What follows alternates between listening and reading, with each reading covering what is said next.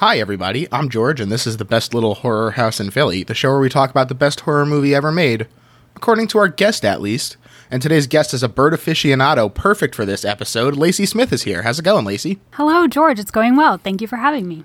I'm thrilled to have you here. I know that horror isn't something that you're watching, like, every day, but why don't you tell us a little bit about your history with it? Yeah, so my family was I was a pretty sheltered kid growing up, so didn't watch a whole lot of movies outside of, like, Disney, musicals, that kind of thing. So definitely not something that I shared as a family pastime. I swear I remember, like, the first scary movie, or the first scary part of a movie I saw. I remember it vividly. It was like I saw the bit of Lord of the Rings in a hotel where Galadriel has access to the ring and she becomes like dark and scary. And that really scared the shit out of me.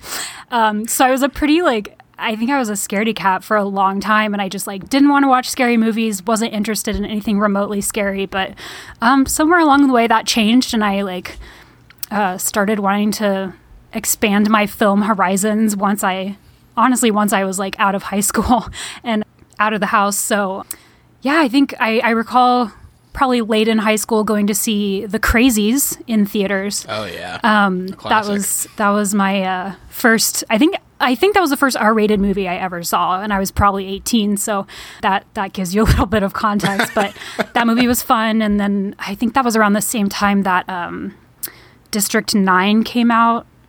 Mm-hmm. I think it's District 9, like set in South Africa, and with, I guess it has aliens. I don't know. So these were all my first forays into like non-family friendly, non-wholesome films. Those are intense ones to start out with too. I mean, there's some really gross body horror in District 9. Yeah. And The Crazies is an intense slasher, so yeah, pretty jumping right in. Truly. I think I was really just trying to impress like the group of friends that I hung out with. I was like, yeah, cool. I'm down to go see The Crazies. Like, this is fine.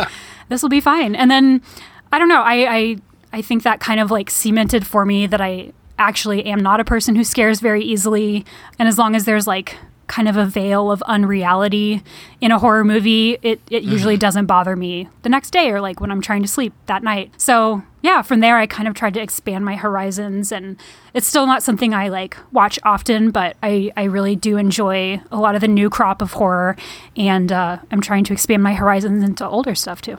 Nice. So when you came across the movie that we're talking about today, which is The Birds, I'll just say it right now, is that because you were trying to expand into horror stuff, or was that just a result of your general enthusiasm for birds? Because, you know, a lot of people, especially who are getting into horror at a later point, sort of dismiss a lot of the older stuff, like Twilight Zone, like the Hitchcock movies, and I think that a lot of them are still really incredible. I think that Psycho is still an incredible, incredible movie. So I'm curious about sort of how you wound up going down this path. So this is very odd because I remember I saw The Birds in 7th grade in like my English class. And I don't remember why we watched it. I don't remember like if there was a curriculum unit that it was pegged to. When I was getting ready to do this, I reached out to a friend from school and I was like, why did we watch The Birds in 7th grade? And she was like, dude, I have no idea. So we have no idea why we did this.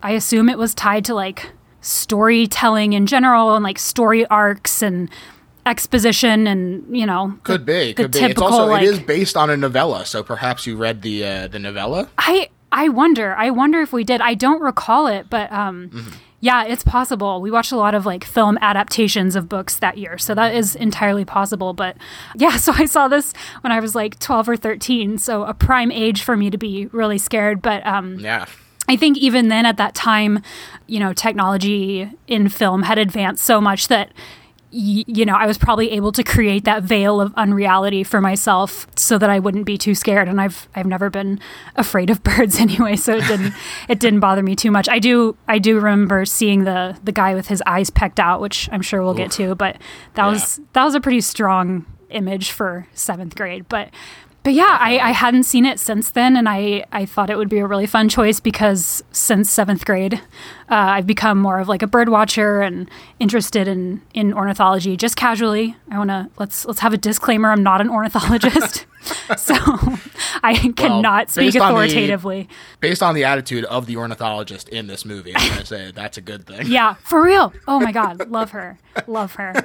Yeah, no, I'm interested in bird watching. I do it as a casual hobby, and I'm interested in birds in general and their species and all the interesting characteristics and the different kinds. So I thought it would be really fun to revisit this from a perspective of being more into birds, the actual science of them, and see how it held up. And it was so fun. Definitely. And I think that this will be a really great episode because we're coming at this from two very different perspectives, where I wouldn't say that I am scared of birds because I'm not, but I would say that I don't trust birds. Sure.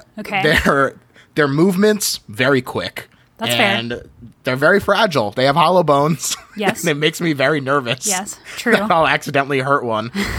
So fair. I just, it's just not something that I ordinarily surround myself with. So definitely we'll be coming at this from all perspectives. I'm curious, what is your actual favorite bird?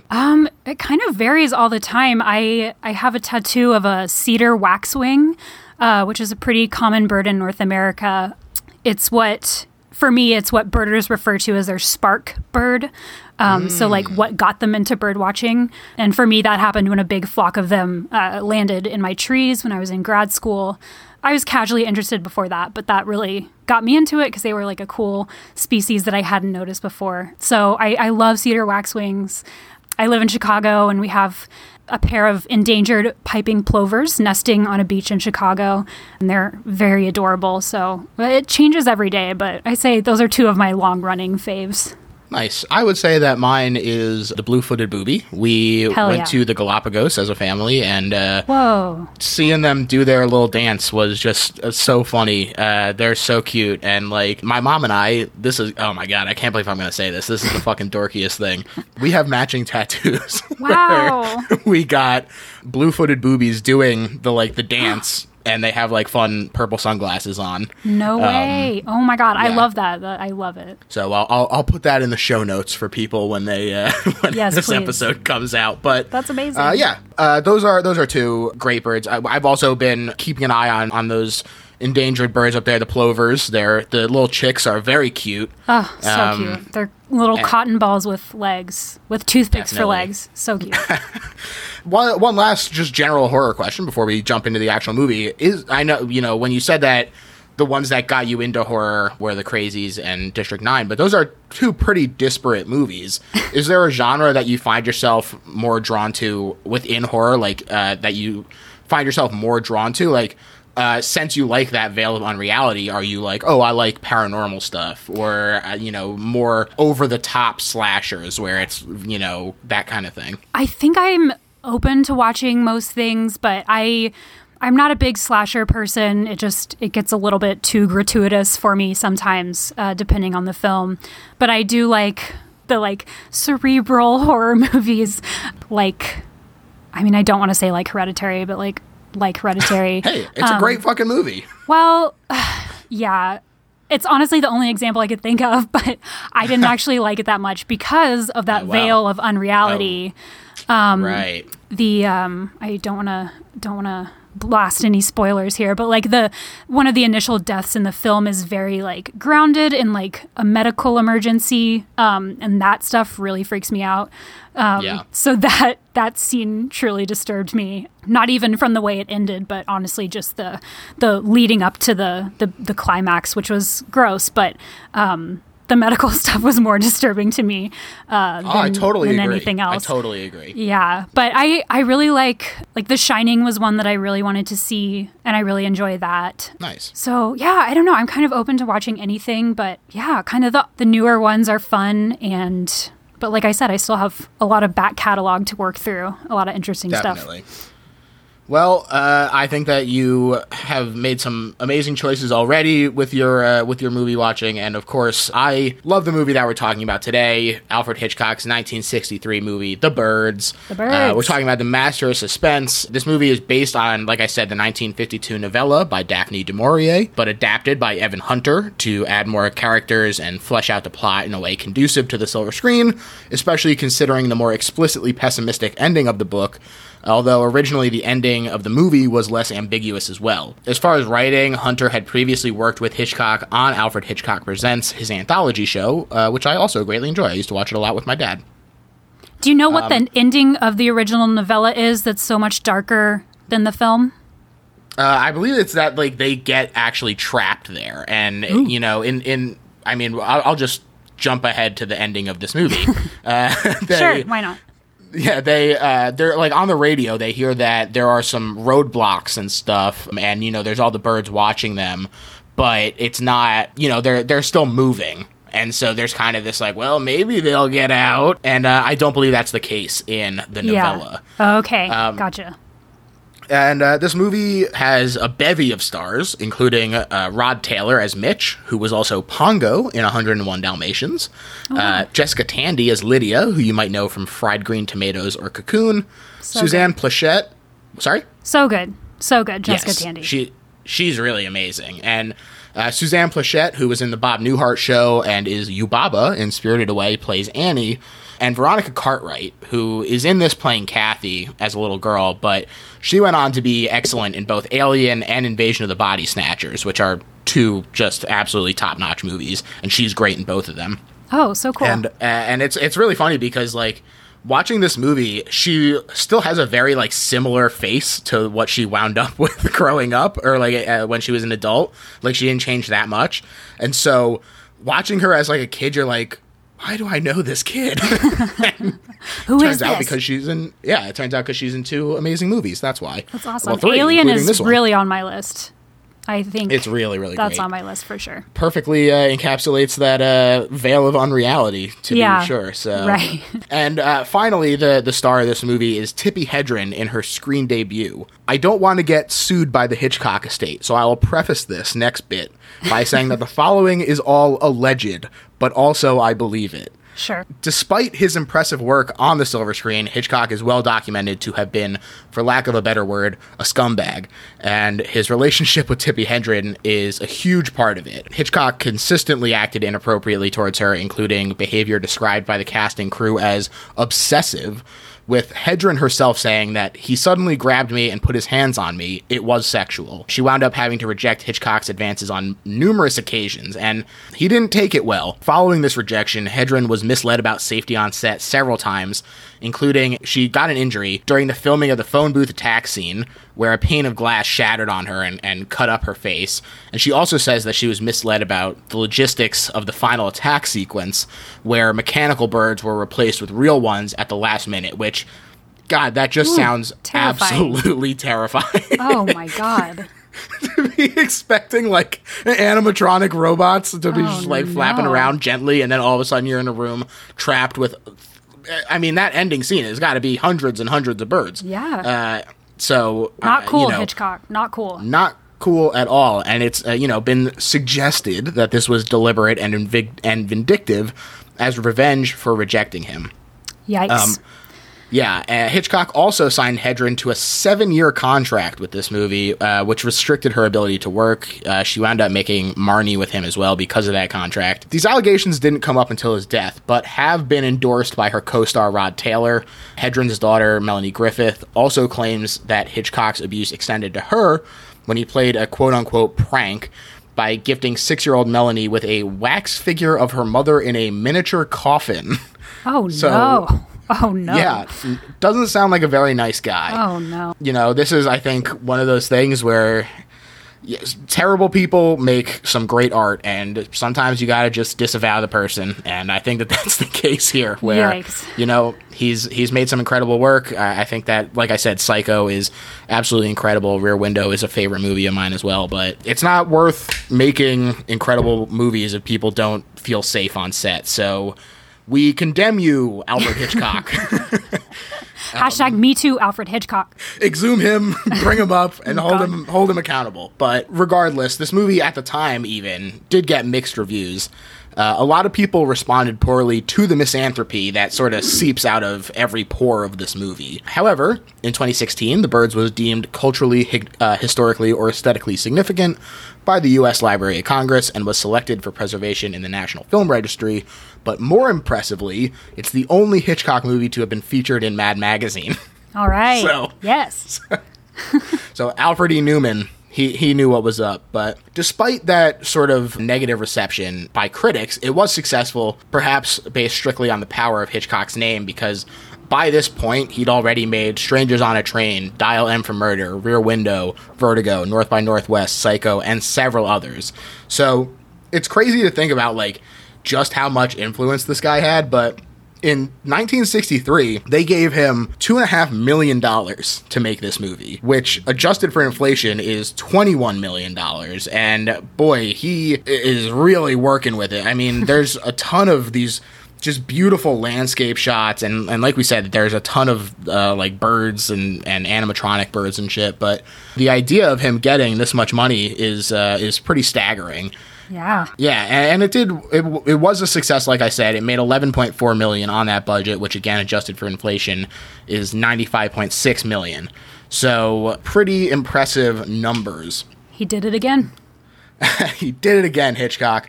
The majority of the birds seen in the movie are real, although they estimate that more than $200,000 of that budget was spent on the creation of mechanical birds for the film, which is like the idea of that someone working so hard on these like mechanical birds and then being like, yeah, we're just not going to use them. You know, that guy, he's got to be disappointed, but yeah. Hopefully he got to keep them as decorations. Oh, yeah. But so the person who was in charge of the live birds used in production was Ray Berwick, and he wound up training and catching a bunch of them himself, including literally just going to the San Francisco dump to catch gulls, which is a very funny image to me. It is. But, that's the best place to find them. They are trash birds. So hell yeah. That's the place you go. And look for gulls at the dump. Next time you're trying to make a movie with a ton of seagulls in it, there you go. Yep. Absolutely. Bud Cardos also helped catching sparrows for the attack scene that we'll talk about later, but he couldn't catch enough sparrows, so they did have to go and buy additional ones from the local pet shop, which I like the idea of walking into a pet shop and being like, yeah, can I have 40 sparrows, please? Trying to be like, we need them to attack Tippi Hedren. Yeah. I hope they were treated humanely after the wrapping of this film. I hope so too. I didn't see anything indicating the opposite, so I will, for the sake of my own edification, say yes, they were. Yeah. How cool would it be to own a sparrow who had a cameo in The Birds? I mean, pretty sweet. You could auction those off. Sweet. One other thing that I thought was really interesting about sort of the logistics of The Birds was that they didn't use any score. Instead, what they did was they used the electroacoustic mixture trotonium it's a mouthful. Yeah, that is a mouthful. To create these bird sounds, and they use diegetic sound like people playing the piano to counterbalance the intense silences that are both frequent and effective. But using this weird instrument to make these bird sounds, I think, first of all, it is very impressive how close it sounds to actual bird calls, but also, or at least to me, an unexperienced bird listener. No, it sounds good to me too. But I think that they also do have like a slightly off quality that I think gives them a little bit of an otherworldliness that I really like. There's like a little bit of that electronic sound to it, which kind of puts me on edge a little bit. Yeah, absolutely. I definitely thought that as well. It's kind of robotic and eerie, but also identifiable as birdsong. It's really cool. Definitely. And the scary birds start off right away because the opening credits has a bunch of birds just like fluttering to and fro. Yep. You're like, which side are they coming in from? So many birds. But we open up and we see Tippi Hedren's character, Melanie Daniels, walking to a pet store in San Francisco, and there is a huge swarm of birds circling the sky. Like, it's even mentioned between the pet store owner and Melanie, where they're like, wow, how about that giant swarm of gulls out there? Look at all those gulls. My God. Yeah. I also want to point out that this pet store has a tree with several monkeys for sale and even more inside. Yeah. There's also a toucan.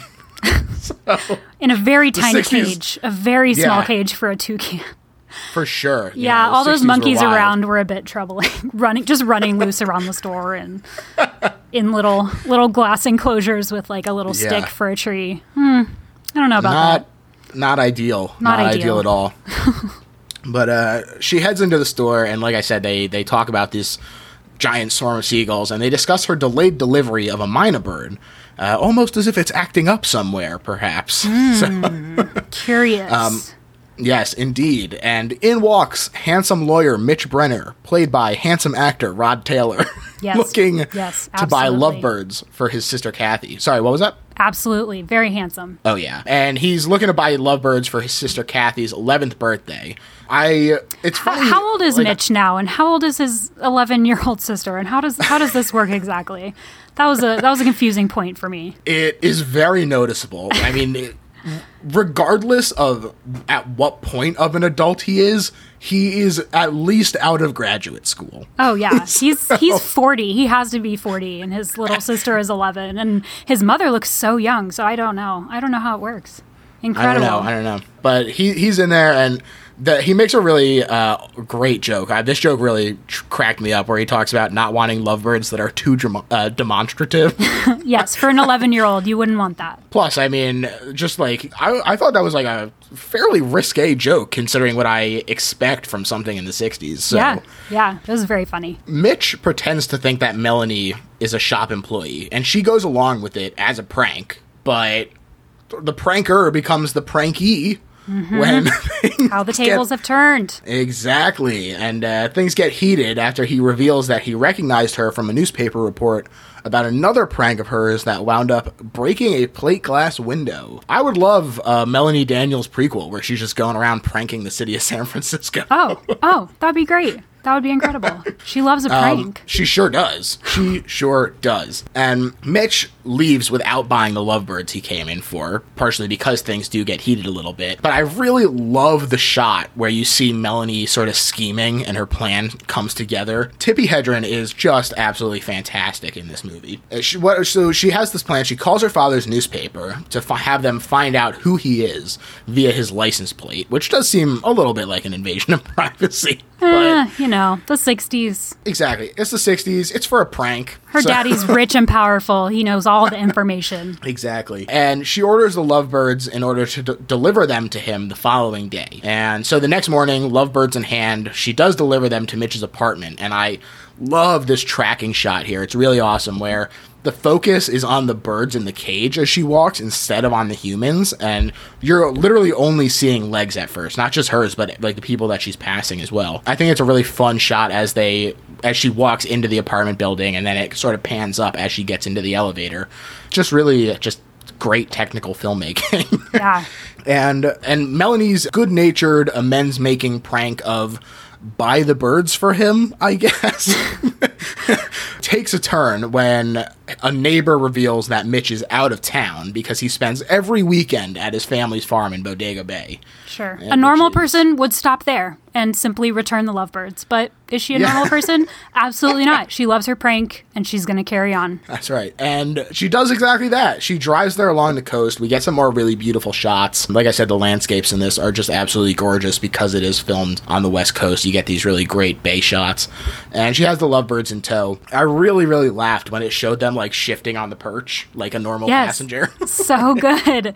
There's so many funny moments in this movie. It's just really funny. Yeah, it really is. It has a lot of dry humor to a lot of the parts of it, which I think is, a Hitchcock hallmark. Hitchcock hallmark. Yeah. I loved when she said, I don't remember when in the movie this comes, if it's later than what we're talking about now, but I love when he calls her poor innocent girl and she says, I'm neither poor nor innocent. I thought that was a very good comeback and a very good writing. And yeah, she is great, and she gets there and she finds out where Mitch lives, and in order to learn his sister's name, stops to meet the local teacher Annie Hayworth. Although we don't know it yet in the movie, Annie is Mitch's ex, but ended it due to Mitch's mother, who's extremely cold and overbearing, in particular to the women in Mitch's life, which leads her to act kind of sus in this moment, but still genial enough, and she does a little digging, but decides to help Melanie out still, which is nice of her. Mm-hmm, mm-hmm. And back in town, Melanie rents a boat and crosses the bay to discreetly leave the lovebirds at the Brenner farm. And, I just think it's super charming seeing her run around like this and, hide to watch his reaction. And just that she can operate the boat. I really thought there was going to be a boat operator in there to like guide her. Hell nah. But she knows how to fucking run the boat. Like she turns on the motor and she knows where to go, and she remains perfect looking through every second of it. She sure does. Incredible. The people on the dock seem to feel similarly, where they're not expecting her to be quite as competent as she is. Yeah. But she, like you said, not a hair out of place by the time she gets there. No. And, not even a little bit like damp around the edges of her fur coat. I mean, you just couldn't pull it off with more panache than Tippi does. You simply must respect. You must. You must. Mitch does spot her, however, through some binoculars, and he hustles into town to meet her at the docks. He really hustles. It's very charming. Yeah, he friggin' hops in that car and drives down there. And also it's like a village, basically. It's not even like a town. Yeah. And so there's like the one road, and so this guy barreling down the road is like, that's its own horror, man. You gotta take road safety seriously, Mitch. Oh yeah. Same with Melanie. She's really swerving around some of those curves. But as she approaches the other side of the dock, the main docks again, a gull swoops down and attacks her, which truly, just like right there, I'm already scared. Like the idea of just out of nowhere a bird swooping down and just randomly attacking you. Oh yeah. Scary stuff. It is. And gulls are pretty big in terms of the bird world, in terms of birds that you would commonly encounter on your everyday life, and they're pretty big, and that would hurt if it smacked you right in the little head. Definitely. I mean, I one time got pecked on the foot by a seagull, and it hurt a lot. So get out of here, seagulls. Get out of here, seagulls. Seagulls are the worst. They're simply the worst. They couldn't have picked a better bird to be the villain of this film. Hell yeah. Pure antagonism incarnate. One of my favorite seagull things is, I think there was a story in the New York Times about how the seagulls in Rome are incredibly aggressive because of tourism, and there's lots of food scraps. And the Pope will release peace doves that bring peace or something out of his window, and there have been several instances where seagulls have immediately torn the peace doves apart to shreds because they're so aggressive, and they are just not having those peace doves. And that's the seagulls for you. I mean, there you go. True to character in this movie. Yeah. And she gets like a huge gash on her head from it, and so they head to a local restaurant where Mitch tends to her wound. And she fibs about her reasons for coming up, indicating that she knows Annie, not knowing yet that Mitch and Annie were in a relationship, which I think is, again, sort of this, like, I find it pretty charming where it's like, this is sort of a white lie where she just doesn't want to, like, be like, yeah, I came up to see you, but... Oh, man. As an insecure person, just watching her dig herself deeper into a hole of lies, it was just like, I was cringing into my couch, like, oh my God, I can't imagine. Just stop lying. But she just that's exactly does not it. hesitate. She digs deeper and deeper and deeper. She's committed to the bit. So committed. Mitch's mother, Lydia, arrives as well, having seen Mitch's car outside. And there's some really kind of great close-ups as they all sort of feel each other out in this conversation. Yeah. Melanie returns to Annie's house and asks to spend the night, since when she was there earlier, she noticed a room for rent sign. Very lucky, that room for rent sign. Seriously, in this tiny little town, not like I said, not even a town, the fact that there is a room for rent is very lucky for Melanie. But Mitch was like, in order to thank you for the lovebirds, you have to come to dinner, and you have to meet, what's her name? Carol? Kathy. Or Alice or Lois, depending on who you ask in the town. Right, that's what threw me off, is because they get the names wrong too. And so wrong. When you're just trying to learn everyone's names, they throw a whole bunch at you. But they do. Yeah, he's really trying to call her out on that lie. He's like, oh, you can stay for dinner. It's fine because you're already staying in town with your friend Annie. So, like, do you have a problem with that? And he's calling her bluff. And she goes with it. And the funny thing is, though, is that, like, she didn't even be like, yeah, I just came up to see my friend for, like, the day. She was like, I'm here for the weekend. Yeah. Oh, my God. The bravery there, the brashness. We respect it. Hell yeah. And she does come to dinner, and she goes to visit the farm because Annie does acquiesce. She says that it's all right that she stays there. And Lydia's hens are suddenly refusing to eat. And I really like this sort of one-sided conversation that we hear with the man who sold them the feed. Yes. And we learn that it's not just Lydia's chickens that are acting up. It's their neighbors as well, but they bought different feeds. And so One thing that I really like in this movie is that the bird protests they're not all the same. Not every bird acts exactly the same. They're not uniform. Yeah. You have chickens who are doing a hunger strike. You have the seagulls who are coming in and swooping at people. You have something going on with the mynah bird. Maybe it's cussing at people. Who knows? They have a diversity of tactics for their revolution. Exactly. And they're discussing Mitch's lawyering over dinner, and it's very funny in like a oh no kind of way to hear this 11-year-old Kathy dismissing the idea of innocent until proven guilty and the right the right to a fair trial as, oh sure mom, I know all that democracy jazz. Kathy. Well, maybe it's for the best that she doesn't respect the legal system. I don't know. Maybe that'll serve her going into the 60s and 70s. Yeah, that's very true. Also, in this world, it seems like that justice system might not be around too much longer, torn down by the bird uprising, so who knows. But thanks to an exaggerated reputation and true to form, Lydia expresses her disapproval to Mitch about Melanie. And as Melanie leaves, Mitch sort of prods her a little bit while asking to see her again in an extremely shitty way. Yes, yeah. It's kind of a negging scenario. Yeah, and she is clearly pissed, and she drives off. And again, you sort of get this idea of Melanie as someone who is not in a position where she has to take anyone's shit. Yeah. And that includes Mitch in this movie. And she doesn't take it. No, she definitely It's just so funny that, like, it surprised me when her Lydia knew about the gossip columns and the gossip surrounding Melanie. I was like, that was an interesting twist, that her renown for partying and or jumping into fountains, etc., has spread all the way out to this little idyllic hamlet. She's notorious. She really is, and it's particularly interesting because, as she says, Lydia says, like, you'd think that her dad would be able to keep her name out of the papers, but she's so rambunctious, or at least people are portraying her this way, that even with one of the major newspapers of San Francisco, I imagine, not running stories about their daughter, yeah, right. You know, it's still getting out there. So really, must have been some pretty intense pranks. Again, please give us that prequel. Oh, we would love it. Even a miniseries. I'd love to see a miniseries adapted for Amazon or something. I think they have the money to, like, really do it up. HBO, Prestige, Birds prequels. Peak TV. Come on. Come on. And as she leaves, Mitch looks up and sees a bunch of shadowy birds sitting on the phone line. Ooh.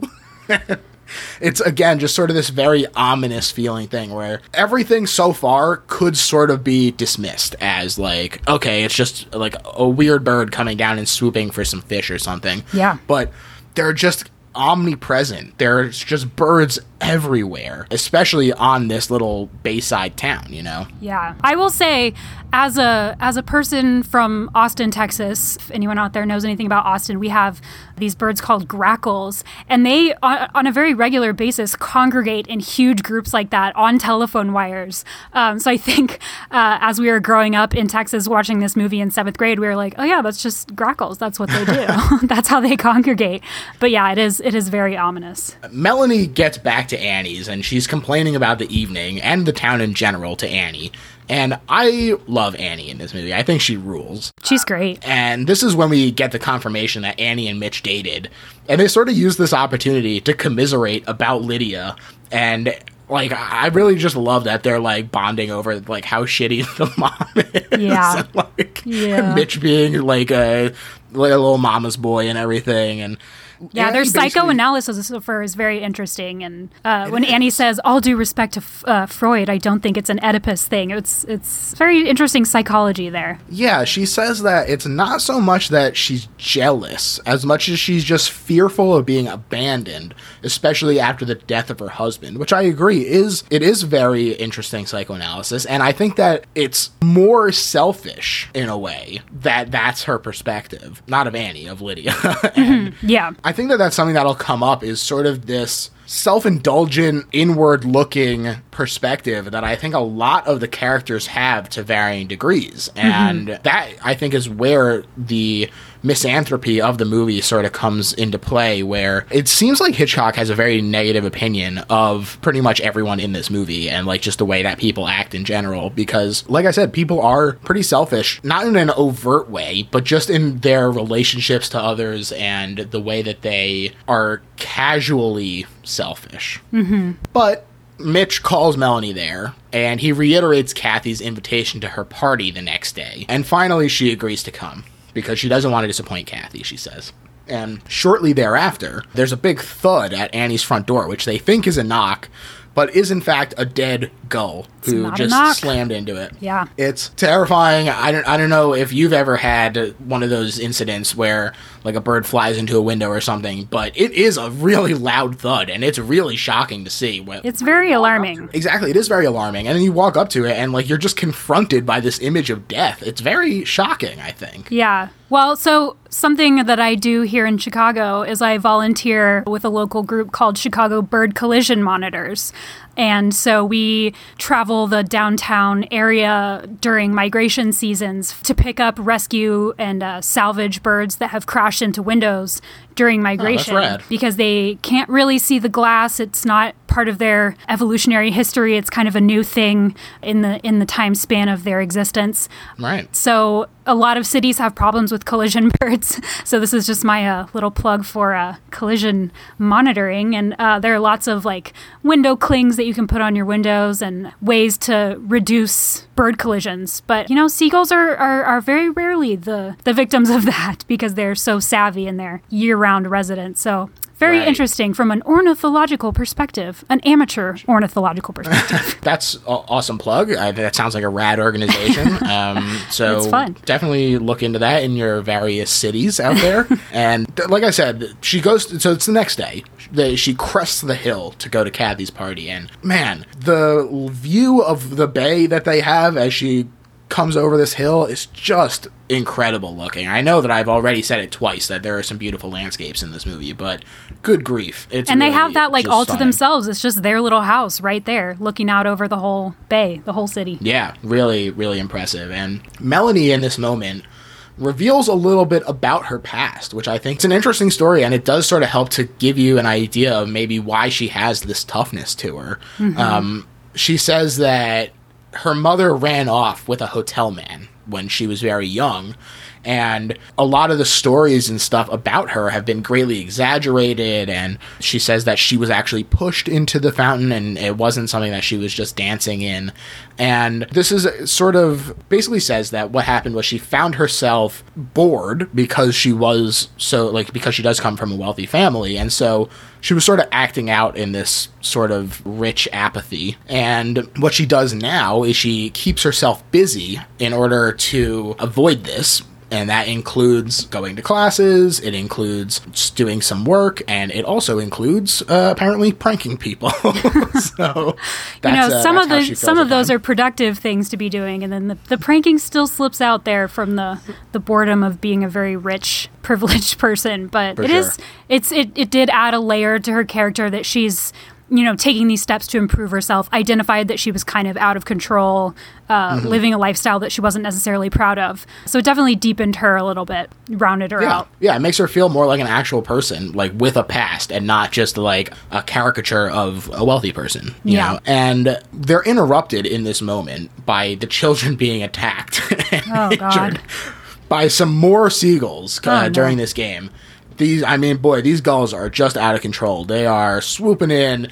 This one kid gets like knocked to the ground and like a swarm of them just land on him and are pecking the crap out of him. Seriously. They are not fucking around. It reminded me of, just like visually kind of reminded me of the birthday party scene of Parasite, that like big lawn with the birthday decorations. Different kind of carnage altogether, but that just like struck me visually. Yeah, it has that same sort of like placid feel that's really fractured very suddenly. Yeah. And between the booze she drank and the bird attack, they convince Melanie to stay for dinner. During which, this is the sparrow attack scene. It's awesome. I really, really love this scene. The sparrows swarm the house through the chimney, and it's done so well, where they hear loud bird noises, and Kathy is like, wow, would you listen to those lovebirds? And then Melanie sees a single scout for the sparrows. Just one. Scanning the territory. He's scoping out the situation in front of the fireplace. He gives the all clear, and the rest of the sparrows emerge in a fury. Oh my God. Just wreaking havoc. Total destruction of their house. Unbelievable. It really is, and it's really funny to me how ineffectual Mitch is here as he tries to drive them out. Yes, he's kind of waving his shirt in the air like, hey, shoo. He doesn't understand the gravity of the situation yet. No, but he will. Not yet. He will. He sure will. In time. And the cops come, and for once, it's a little understandable why they do nothing to help. Yeah. Because, I mean, what are they supposed to do? The birds are gone already. And they haven't really done anything besides damage the house. So they basically shrug, and they're like, sorry. Yeah. And Melanie decides that in addition to staying for dinner, she's going to delay driving back to San Francisco to the next day, and she's going to stay the night at Annie's. The next morning, Lydia visits her neighbor, and this is, I think, another incredibly well-done scene. Yeah. This is the one you were talking about earlier with the pecked-out eyes, and it is intense. Again, especially, as someone who is so removed from the 60s and that era, you sort of have this image in your mind of, like, what is allowable in these older movies. And so sometimes it can be even more effective to have something so shocking like this in an older movie because you're, like, so just not expecting it. Yeah, and absolutely. It really nails it here. She goes to see the neighbor, and she hears from his assistant that they haven't seen him yet. And she goes in and sees that the place is a mess, and that there's some dead birds, and then she sees his feet lying in broken glass. And when she finally goes to check on him, this is when she discovers his eyeless corpse, pecked out by birds. Wow. Allegedly by birds. Allegedly. Yes. True. Nobody can say for sure, but she gets the hell out of Dodge. She does. I just love the way that this is paced. What do you think about this scene in general? Now that you're not in 7th grade. No, I thought it was really effective, and it was shocking to me, even as a 21st century viewer, kind of inured to some of the more gory stuff in TV and film. But I think the eyes being pecked out, you easily could have done it where he has scratches on him, kind of the way we see the other victims of the birds later on in the film, where they kind of have scratches, but it doesn't look too serious, but it obviously still was serious enough to cause death. But I think taking out the eyes was a real power move, and it works. It works. It's very alarming. It really ups the game, and I gotta be honest, I actually have perfect vision. The reason I wear glasses is just as bird protectors. Yeah, when we there's some birds that when we handle them for collision monitoring, you are supposed to wear goggles because they will go for your shiny little eyeballs. So it's realistic. Oh, no. I've never run into any of those, and I don't carry my goggles with me, but yeah, it's alarming. They will go for them. One other thing that I really like about this is that we're exactly halfway through. This is like 58 minutes into the movie. And this is when things are starting to pop off. And I just think that the way that this is paced is so great. You get a lot of characterization with sort of this ominous foreboding at the beginning half. And then as we get to this halfway point, things start to really elevate.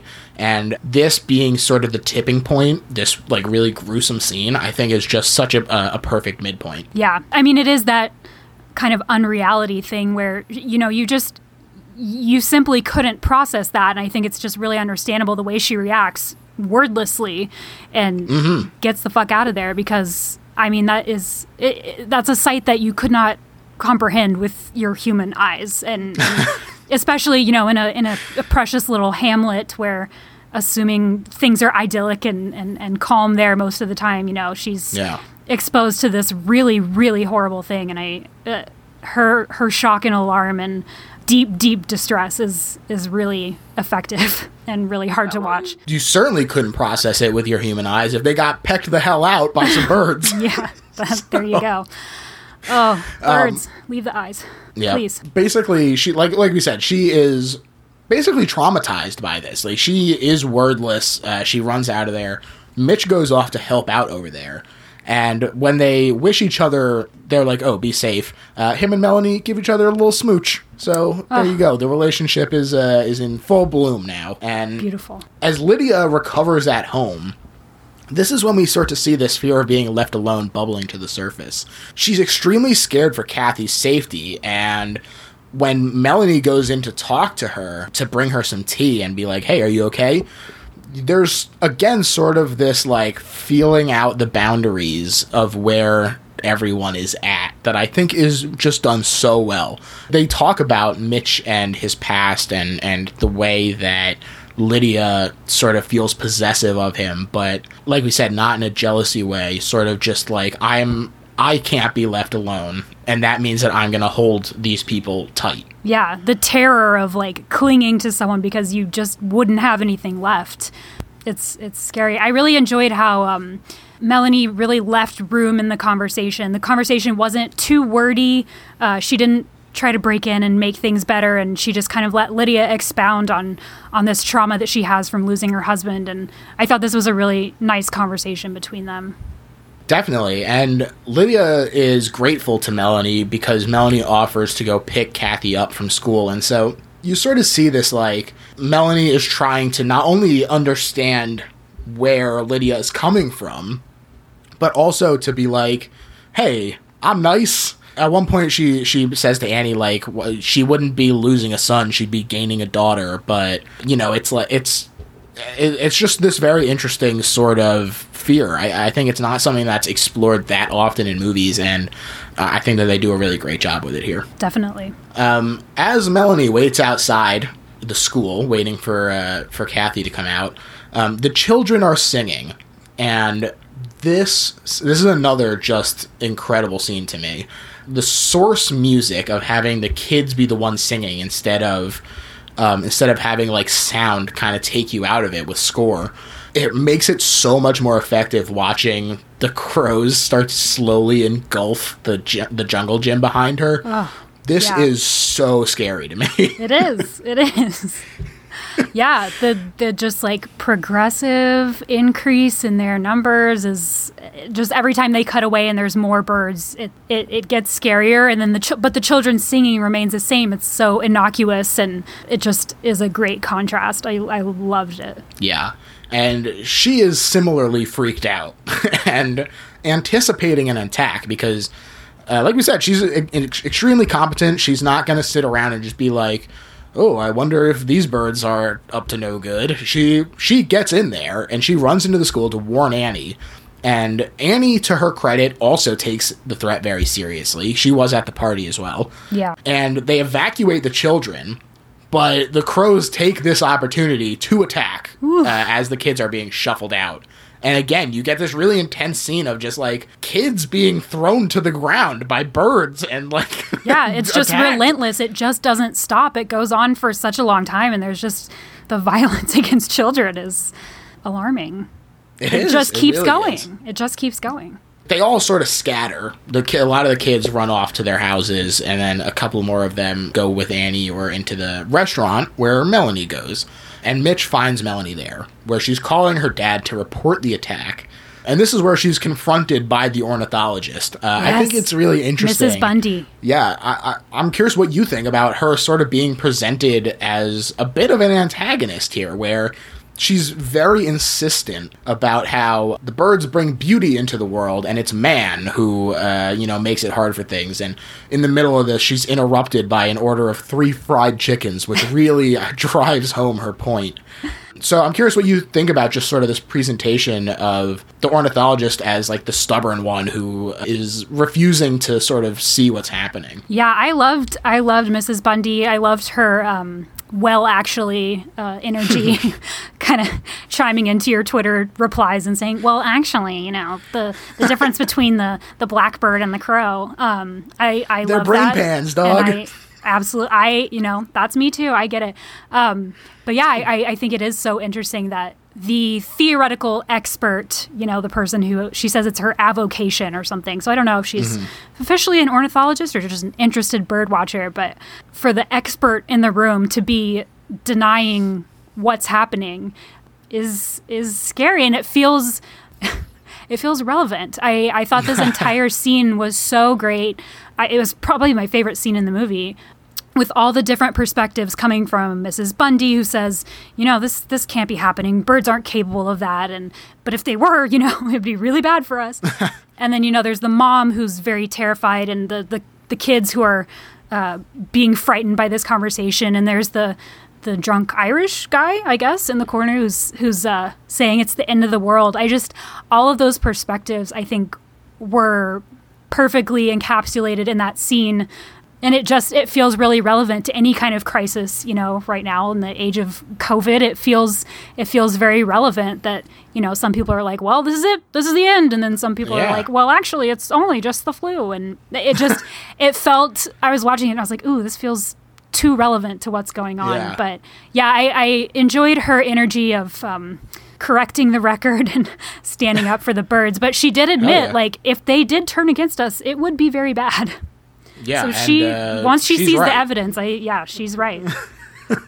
Yeah, I also do want to talk about that guy in the corner who's talking about the end of the world. It's really crazy to see how much influence Hitchcock had on the subgenre of slashers, between Psycho, which is obviously one of the grandfathers of it, but this sort of crazy prophet of doom is another slasher hallmark. You see him a lot in these movies, especially in your Friday the 13th and stuff. You have Crazy Ralph. Yeah, that's the one I just watched recently, and I was thinking about that same guy. So there you go. Yeah. It's really remarkable how much influence Hitchcock managed to have. But I also really like that they refer to it as the Bird War.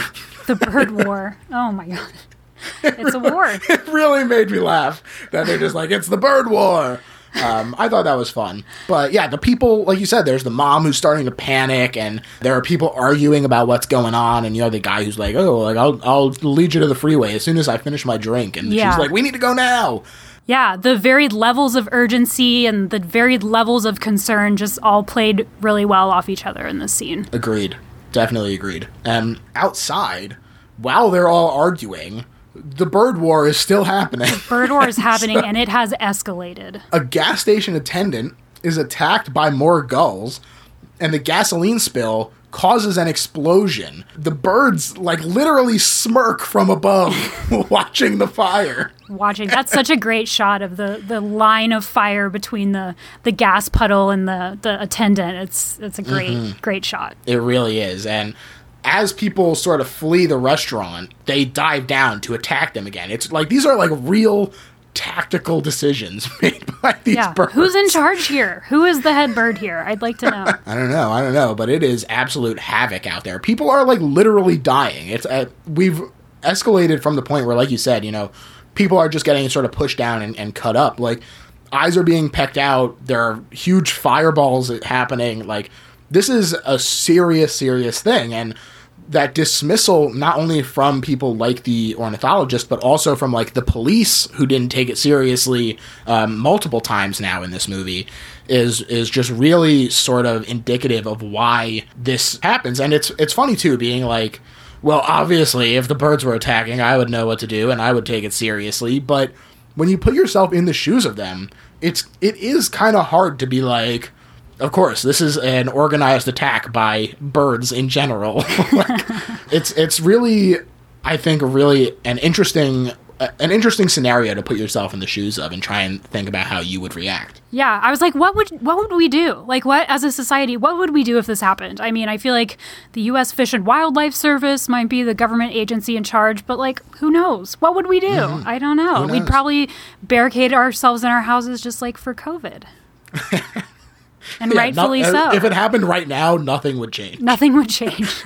It would all be the same. Just some more broken glass. Yep. And speaking of broken glass, this is the scene where Melanie takes refuge in the telephone booth, and they're really swarming and attacking her, and they're literally pecking through the glass, and it shatters in her face. Again, this is where she got injured because the glass actually broke. But Mitch runs in and he rescues her, and they get back inside the restaurant, and that woman who was very upset already, and she was talking about how they're scaring her kids, this woman is absolutely beside herself at this point, and she blames Melanie for the attacks, claiming that they began with her arrival.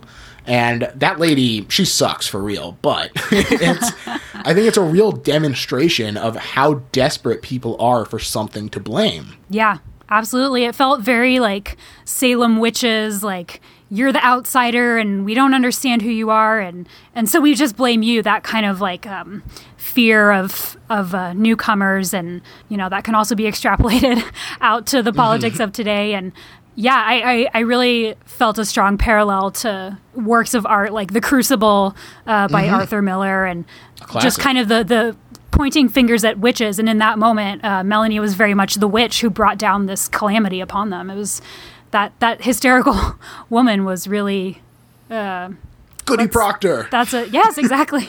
She's another recognizable figure in a lot of art. The finger pointer. But yeah, that was another hard scene to watch. She just needed some explanation. She needed to make it make sense, if you will. And it was Melanie. She was the newcomer. She was the factor that had changed, and there was no real thought put into it. It was just, I'm going to point the finger. But Melanie refuses to take that line down, and she lays the smack down. All right. She did it. She did that. And it does shock this woman sort of out of it. But Mitch and Melanie leave at this point anyway. And so they go to Annie's house to find Kathy. And there are a ton of crows perched around the house. It's like on the house itself and everything. And even before we find out the bad stuff that's happened, you really get this, like, ominous feeling of, like, oh, God, they're already here. Like, they're just sitting there waiting or in the aftermath. A really sort of... It's not... I wouldn't even call it foreshadowing, but just, like, this sort of tone creation at the beginning of this scene, I think is really great. Yeah. Yeah. It's like something has happened, but we don't quite know yet what it is because the birds are acting differently and they're not acting aggressive, and something has gone wrong here. Yeah, and it turns out that thing that's gone wrong is Rip to Annie. Oh, she is rest in peace. Murdered by crows while protecting Kathy. And, Rip to the realist. She was a great character, and sorry to see her go. A hero. Yeah, sure was. And Mitch goes to throw a rock at the crows. Yeah, bad idea. But very bad idea. Let's not antagonize them. My understanding, I think it's crows. They, like, for real will hold a grudge, right?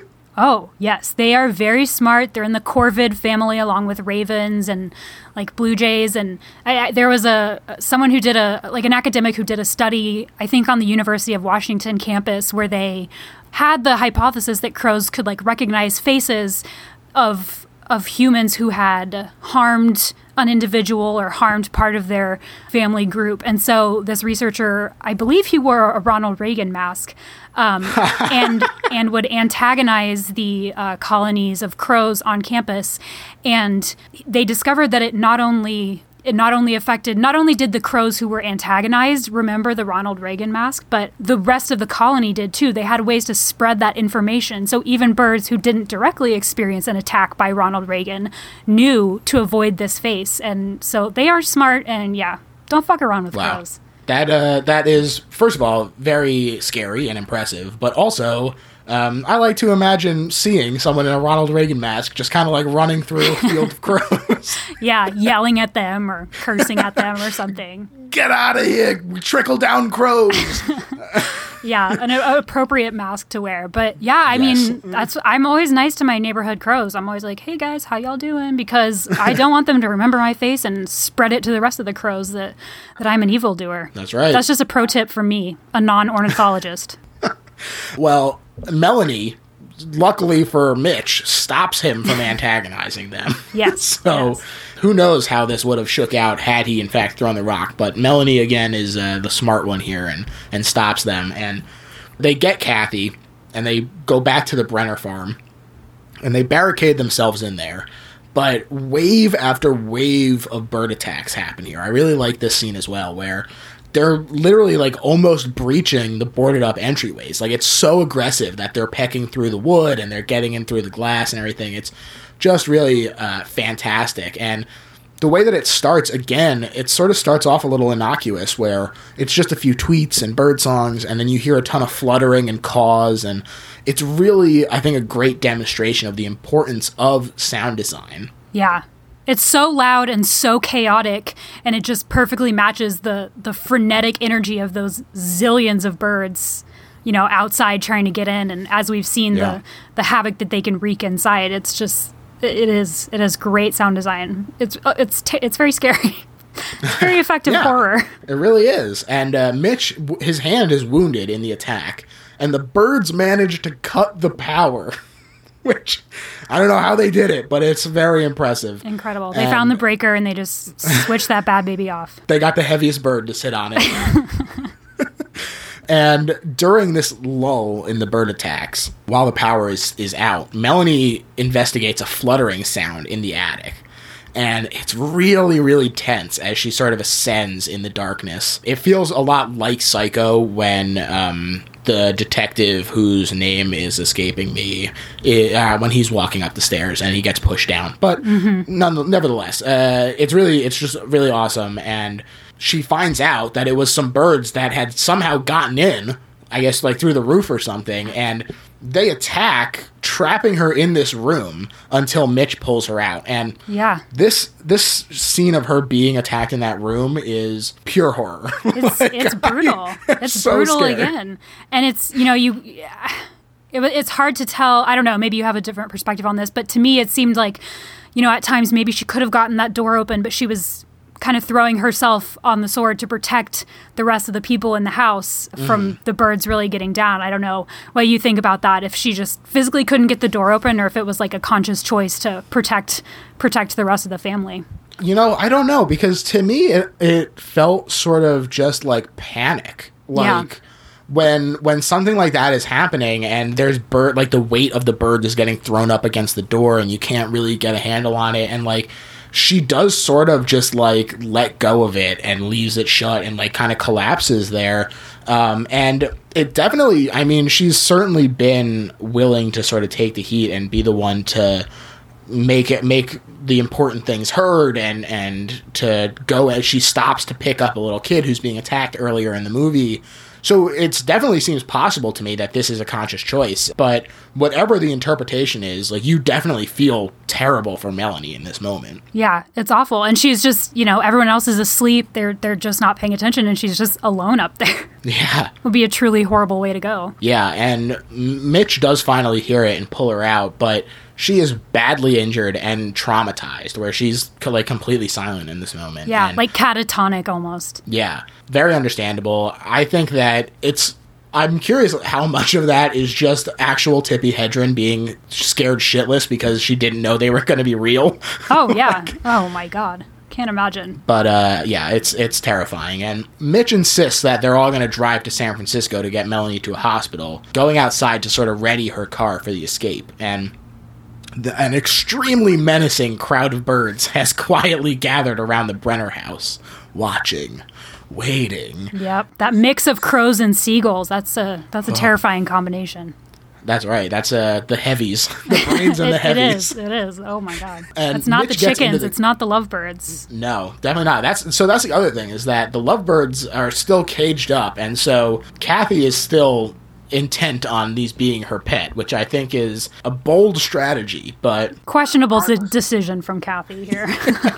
Definitely. But Mitch gets in and he checks the radio, since the power to the house is still out, and he hears reports of the bird attacks on nearby communities as well, including Santa Rosa. And so this is the first moment that they're hearing of it spreading, and like the idea of that being so powerless to stop it, you know, like especially at a time in the 60s where you can't like call up people on your cell phone and be like, holy crap, I just got attacked by birds. Yeah, like, board up your windows, like take cover. Yeah, the spreading is just, it feels reminiscent of like a virus type of movie where you think it's like a contained thing, and then you just hear about it. It's still moving outwards, and it just makes it all the more terrifying. Definitely. And, you know, he hears that they've set up roadblocks to sequester the town, and they're considering bringing in the military, and the escalation is intense. It is. I do wonder what the roadblocks were meant to accomplish. I'm not sure they could keep the birds out, but you know, it's a strategy. Yeah. So to me, it actually felt more the opposite, where like if the birds were attacking something or someone in the town, they wanted to keep them there. Yeah. And it's more like... That's terrifying. You're like locked in with them. Yeah, even exactly. worse. Even worse. Kathy does grab the lovebirds from the house while Mitch and Lydia escort Melanie past the massive birds and into the car.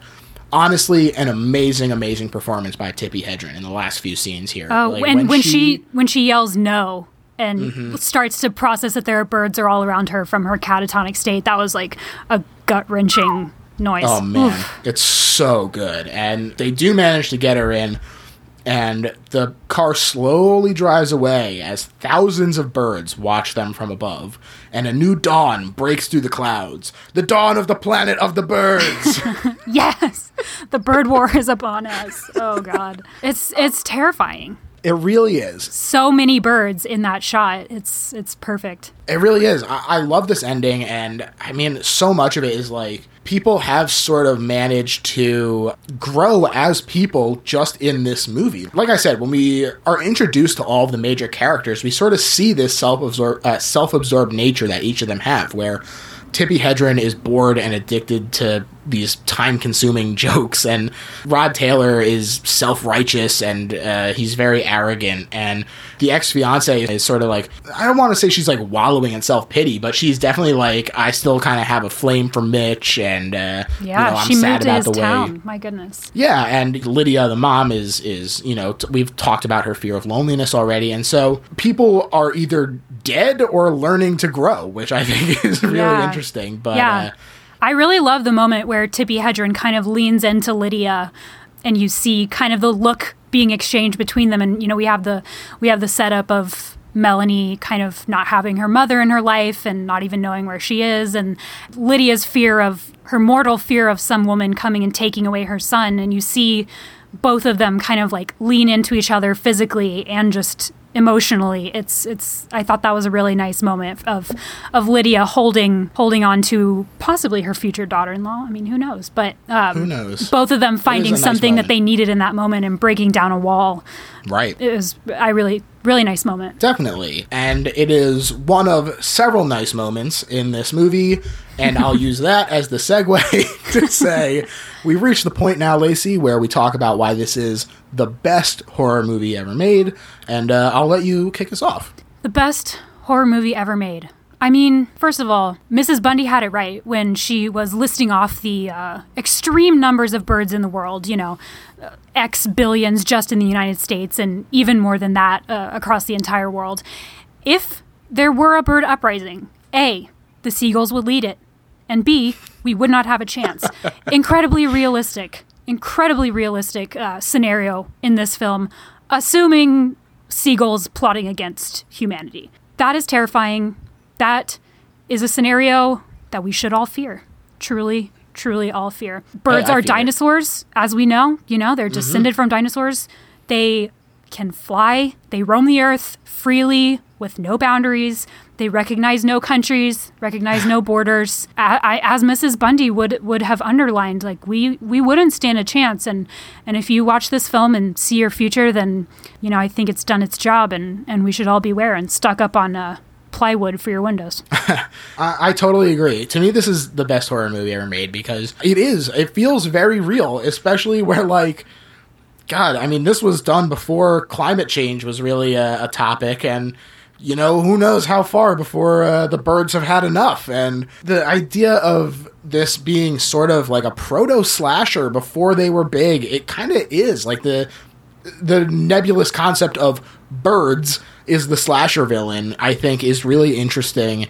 And not only that, it's an absolutely beautiful movie. I think that the landscapes are great. The Blu-ray copy that I watched, the restoration is just incredible. The way that the sounds are handled in it, I think is super effective and pretty innovative. The pacing I've already mentioned, I absolutely love. I think it's great. And there are some relatively shocking images in it for a horror movie from the 60s.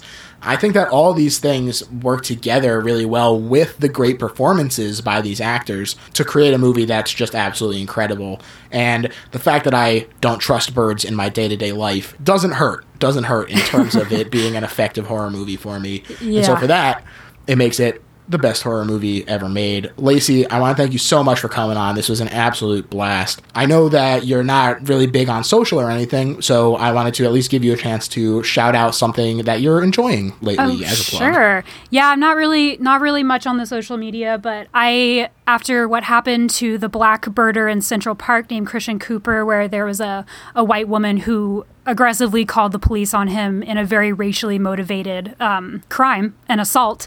Yeah. There's been a lot of great amplification of black voices in the sciences and especially in birding. So there's a great organization called Outdoor Afro that connects black people with nature and conservation experiences, recreational experiences outside.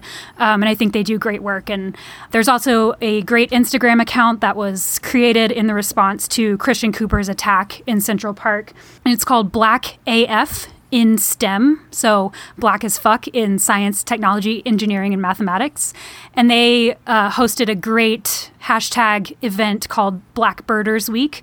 And I really recommend that people check out all the great images of black naturalists and black ornithologists and black bird watchers. And it's great, and the birds are for all of us. And I love the work they're doing, and I think it's really important right now and really, really cool to see these voices be amplified. Hell yeah. That sounds absolutely dope, and definitely people go check that out. Wow, well, my plugs are going to sound really selfish now, but... No, not at all. You can find me on Twitter at LittleHorrorPHL or GurgHef if you want the personal account, and you can check out littlehorrorphl.com, where you can find links to the merch and all the social places and everything. And yeah, definitely Best Little Horror House, firmly on the side of Black Lives Matter. So definitely go check those things out. And if you're not into birding, maybe amplify the voices of black horror fans or something. So hell yeah, do what you can out there. Do what you can. And that's pretty much it. Leave a rating and review too if you want. 5 stars. 5 stars. That's it for me. Thanks again, Lacey. This was really great. Bye. Bye.